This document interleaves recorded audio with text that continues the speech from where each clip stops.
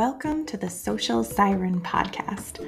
I'm your host, Jess Reedy, a business owner, marketer, social strategist, and mom. So if you're an entrepreneur or a business owner, join me as I discuss the highs and lows of running a business. I'll introduce you to inspiring guests who've achieved success in their own businesses and share tips on how to make it happen for you. It's time to take control of your future. Let's get started.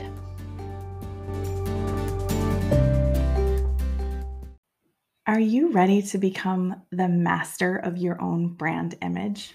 I am so excited to introduce you to our guest today, design educator Lauren Felter. Tune in to hear her tips on creating a killer brand design without breaking the bank.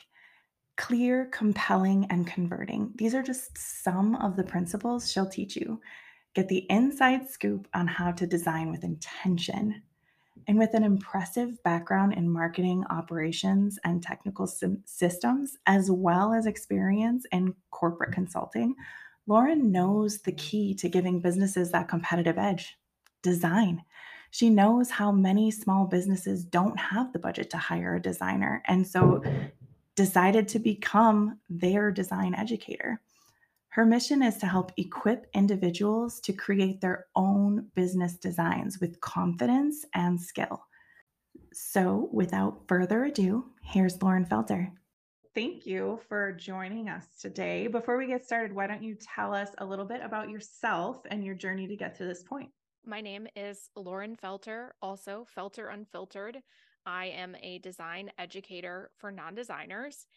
And in a prior career, I oversaw marketing, operations, and technical systems for a university admissions office. And I also taught as adjunct faculty, so had quite a career in higher education. And then I did a quick stint in corporate consulting and realized in January 2020, right before the pandemic, that I really wanted to blow up my life, essentially. I didn't want to own a home. I didn't want to have a real job. I kind of wanted to start over and find, my own version of balance and do something that I felt was more rewarding, more purposeful. And so that's kind of how I ended up here. The course that I was teaching as adjunct faculty at a university was essentially this: design for non-designers. And I discovered this whole slew of people who have to design for their jobs, but it is not something that they feel like they are great at. And it's kind of holding them back. I realized the solution is not hire a professional designer, because that's not realistic for a lot of people, both time, resources, money. The solution is teach people who have to design how to do it better. I love that. It seems like working with corporate for like 80% of the people I talk to is the fast track to blowing up their lives. Really sends them right off the rails. Yeah, that and bad bosses. Bad bosses. Yeah, we could have a whole podcast about bad bosses, but a corporate job is exactly why I ended up here. Yeah. So let's dive into design. What to you, for the person who has no idea what good design is, what categorizes a good design, or what defines that? Good design is clear, compelling, and it converts. And so I'm going to talk about each one of those things. Good design being clear means that it is legible. It can be read, it can be understood. And so whenever I talk about legibility, people are like, well, duh, like I wrote it. Obviously, it's words, it's going to be legible.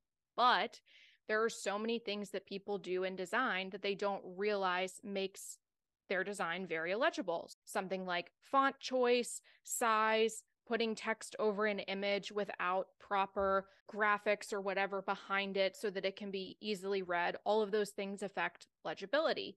Also, something that makes it clear is, something as basic as center aligning a list of items where it looks so, kind of curvy on down that someone's eye has to dart back and forth a bajillion times in order to read the entire list, instead of that list of items being left aligned so that my eye can just scan on down in one place. Good design is clear. So that's the number one thing, is like at the most base level, it is clear.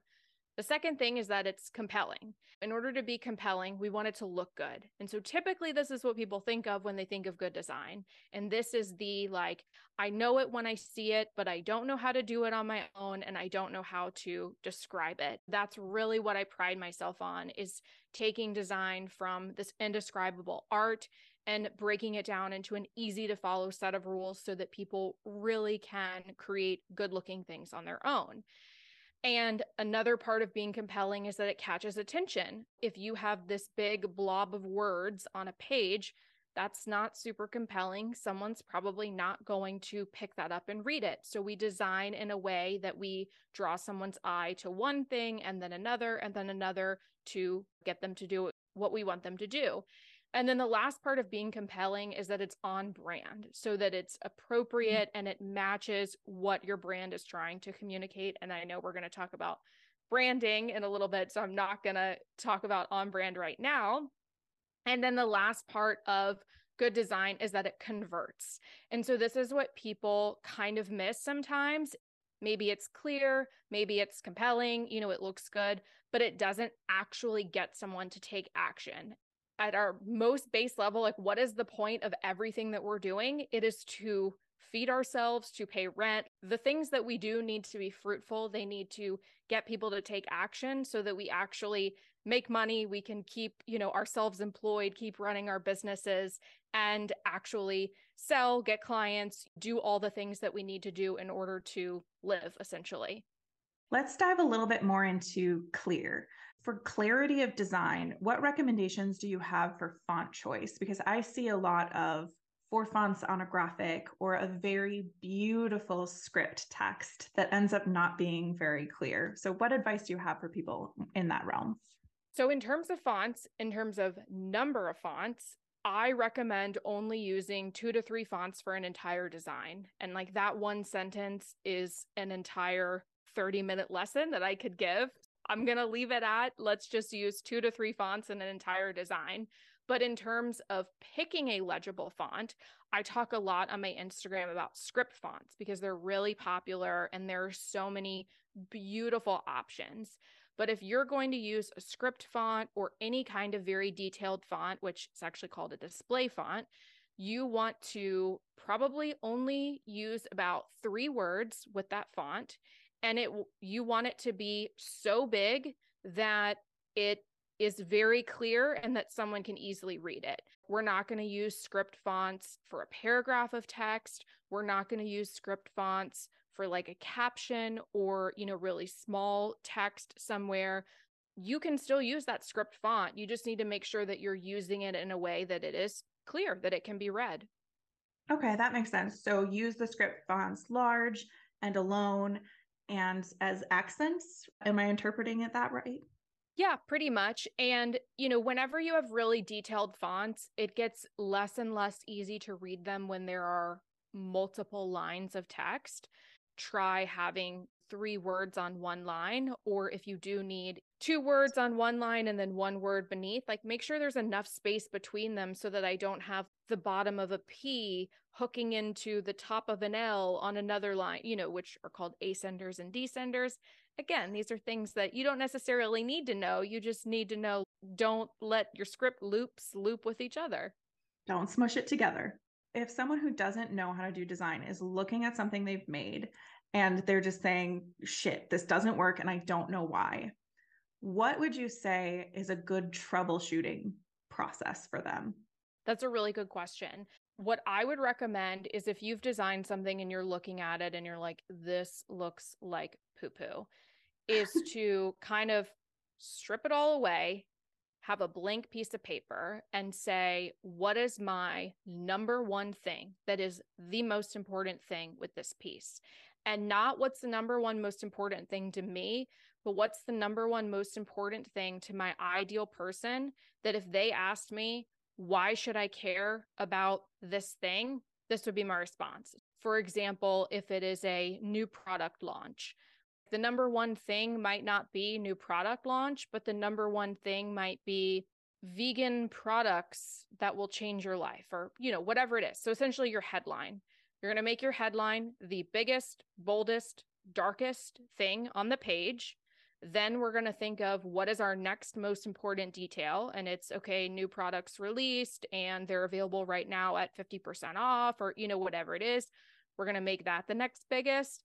And then any other details are going to be smaller than that. I think it's hierarchy that people really struggle with.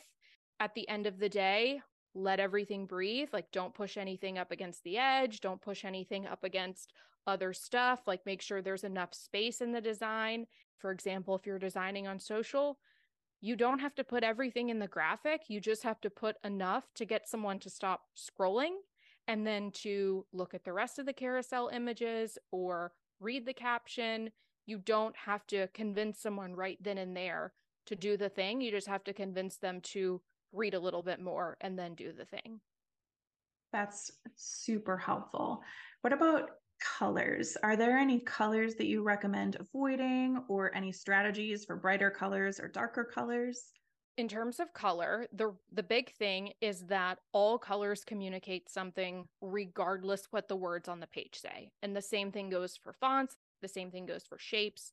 And so whenever I do live workshops, I do this exercise where I put sets of colors on the screen and then I have people describe, how would you describe this brand based off the colors that you see? And it's, you don't get to guess the brand, you don't get to guess what it is, but tell me how you would describe it. And I've done it for like Target and Walmart. I've done it for Facebook, Instagram, and TikTok, and the adjectives always match up.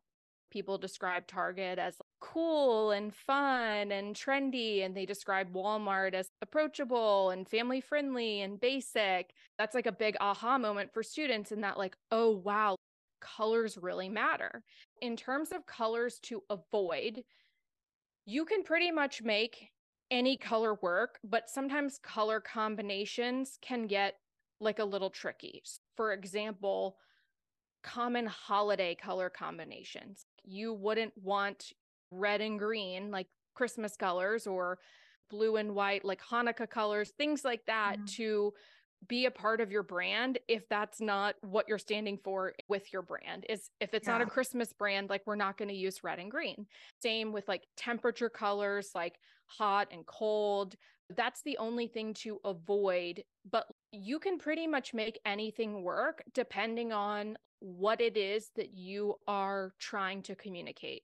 I used this example recently. Someone was saying, well, my favorite color is pink. Can I use pink in my personal brand? And it's okay, well, first, and this is what I do with students, my done for you clients, all of that. The first thing that we do is I need you to pick 5 words that you would want your ideal person to use to describe your brand based on the stuff that they see.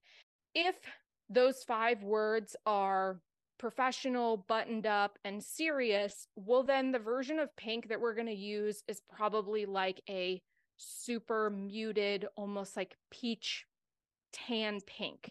And it's going to be used for like a few backgrounds and a few accents. But if you tell me that those 5 words are spunky and bold and fun loving and, creative, then yeah, we're going to use hot pink, we're going to use neon pink, then it's appropriate. It's all based on what you're trying to communicate with your brand, based on the shades and the combination of colors. So what I'm hearing is be careful if it's already associated openly with something else, so that when Yes, someone sees your sports brand, they're not. teams, Yes, holidays, anything like that. Like, if the local sports team in your town is purple and black and you have nothing to do with that sport team, don't choose purple and black for your local business. that makes total sense. Aside from doing some research on color theory and the psychology of color, is there anything you want them to make sure they think about before choosing brand coloring or design coloring? Yeah, I mean, it's really just getting very clear on what it is that you're trying to communicate and picking colors, fonts, and shapes all the same with intention based on those 5 words, and understanding what it is that's being communicated and just being really consistent with that use of color. I also recommend, I see a lot of people making the mistake of like choosing all dark colors or all light colors. And then the problem is, like, let's say that you choose all light colors. on a white piece of paper, you don't have a lot of different, variations that you can work with for paragraph text, for example. And then on the flip side, you choose all dark colors, and then you can only use like white text on a dark background. So I recommend choosing 6 to 8 colors that are a good mix of both lights and darks. Awesome. That's fantastic. A big thing, that I see people, and I think Canva is an incredibly powerful tool, and it is something that has completely revolutionized design. I previously used to teach Adobe InDesign and Illustrator and Photoshop, and honestly, I believe that in the next 10 years that Canva will take over and that there will not really be a use for my favorite product suite. But one of the problems with Canva is that people they find a template and they change the fonts, maybe the colors, hopefully both. And they think that just changing the fonts and the colors makes something on brand. But alignment, using center alignment versus left alignment, the shapes that are within that template, all of those things also matter in terms of branding. And so maybe everything looks consistent on your Instagram, but then we go to your website and it doesn't quite look the same. And then we see, a lead magnet or some kind of flyer presentation, and that quite doesn't look the same either. What I really see people struggling with when they're piecing together a bunch of templates is this lack of consistency across all the different platforms. For someone who's new and doesn't have the experience, aside from just jumping in templates and going ham, how can they make a strategy that will help them be consistent and on brand? Again, I'm going to go back to pick those 5 words. What are those things you want to communicate with your brand? Then from there, pick the colors, pick the fonts, pick the shapes, and really establish this is my brand library. My headings are always going to be this font. They're going to be center aligned. They're going to be all caps. They're going to have a rectangle behind them with pointed edges, not rounded edges, making all of those very intentional decisions based on what all of the elements are communicating and defining this is what headings always look like. This is what subheadings always look like. This is what my special cursive text is going to look like. And then once you have that brand guide, visual identity, rule book, whatever you want to call it, ensuring that everything across all of your platforms matches that. Yes, I love that. Write it down. It really helps when you have staff too, because it gets Mm-hmm. really foggy when you have multiple people. But if you have this gorgeous guide that outlines every detail, every intention, we don't have that problem. Just check Yeah. the guidebook. And shameless plug, that is one of the services that I provide for people. So I help them define what is their brand playbook, make any tweaks to fonts, colors, shapes, and then help them actually get different assets on brand because I know that is something that people really struggle with. It's hard. It's okay to be good at what you're good at, and you're good at your business, and very likely design isn't that. We can't be good at everything. We just can't. What are the most common mistakes that you're seeing out there? Big mistake number one is not using the right fonts, colors, or shapes. So, we talked a lot about this already, but I see a lot of people choosing just like what's trendy, or this is my favorite font, this is my favorite color, or even as basic as like, my 8th grade computer teacher told me to always use this font for this thing. So that's why I'm choosing it, not because it's the right font or the appropriate font or whatever. And so you really just have to understand that all fonts, colors, and shapes are communicating something before someone reads a single word. So you just have to make sure that you're choosing those with the right intention in mind. Number one, that is biggest mistake. Another mistake I see people making is just way too many words. And so if you were walking down the street and someone handed you a piece of paper and it was just filled with text, you're probably not going to read any of it. You're going to throw it right away. But let's say that it had 3 to 6 words at the top and they were very big and they were captivating. They drew you in. grabbed your attention and it said free puppies or whatever, like you're probably then going to read the paragraph that's underneath. I hate like the notion that, oh, like people are lazy, nobody reads anymore. Like the reality is that a big block of text is intimidating. Like you don't want to read it. And so you need to figure out a way to like break it up, add headings. You can also use bullets or groups of bullets. You can add icons with headings and then some descriptive text underneath. Or Mhm. you can very strategically, let's say that you do have one long sentence, maybe it's a quote or something like that. What if we added a heading to that quote that captivated someone's attention? Or what if we highlighted a few different words in a graphic way, whether it was changing the color, changing the fonts, putting a block behind it, something like that to just break it up in any way to captivate attention. Absolutely. People's time is precious. If you must throw all this text at them, you have to give them a reason to invest this time. You need to capture their attention, tell them what they're going to get out of it. We could dive into messaging all day, but not to intrude on your big mistakes is one thing I often see people doing is the common draw on social media to look over to your shoulder to what is performing well for your competitor or your neighbor and just keep jumping ship over and over again. Your audience doesn't know what to expect. You never have consistency. It looks blocky and weird because you're jumping different designs. Mm-hmm. It's okay to be you and not look to your neighbor. Yeah, I say a lot, like every time you have to make an Instagram post, don't go to Canva and just pick a new template. Something that I talk about in my course specifically about social graphics is this, what I call my 3x3 method, where essentially you pick three different looking templates and you create three or more versions of them with different color combinations.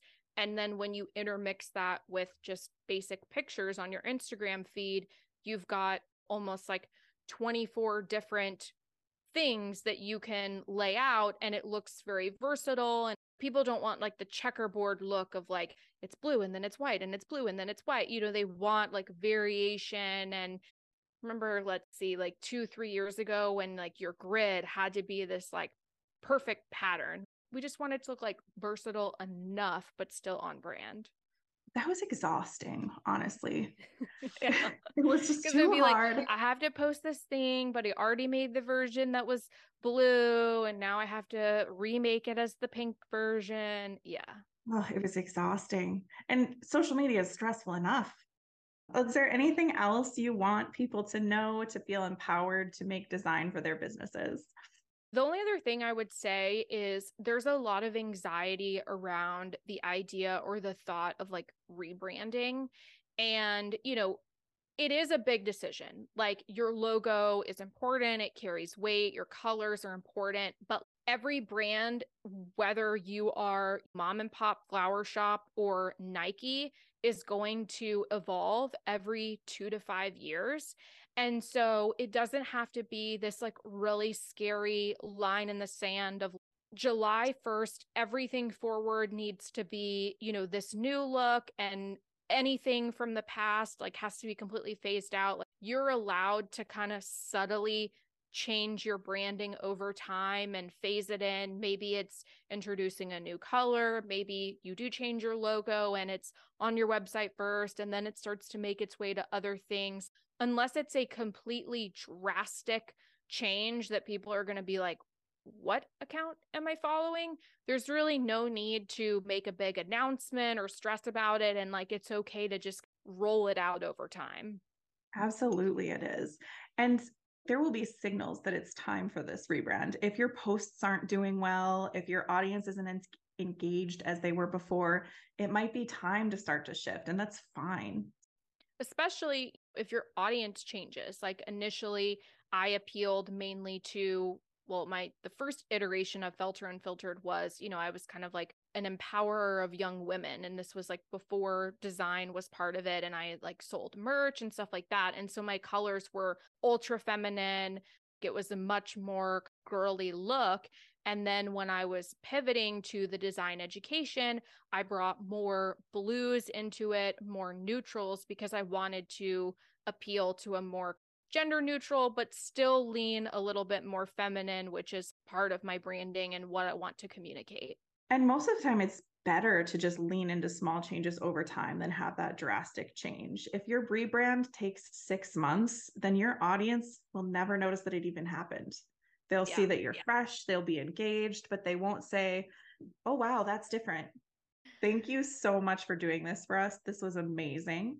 If someone wants to learn more about you or the awesome course offerings you have, where can they find you? My Instagram is felter.unfiltered and my website is felterunfiltered.com.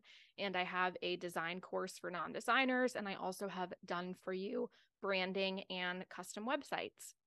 Fantastic. And Felter is Felter.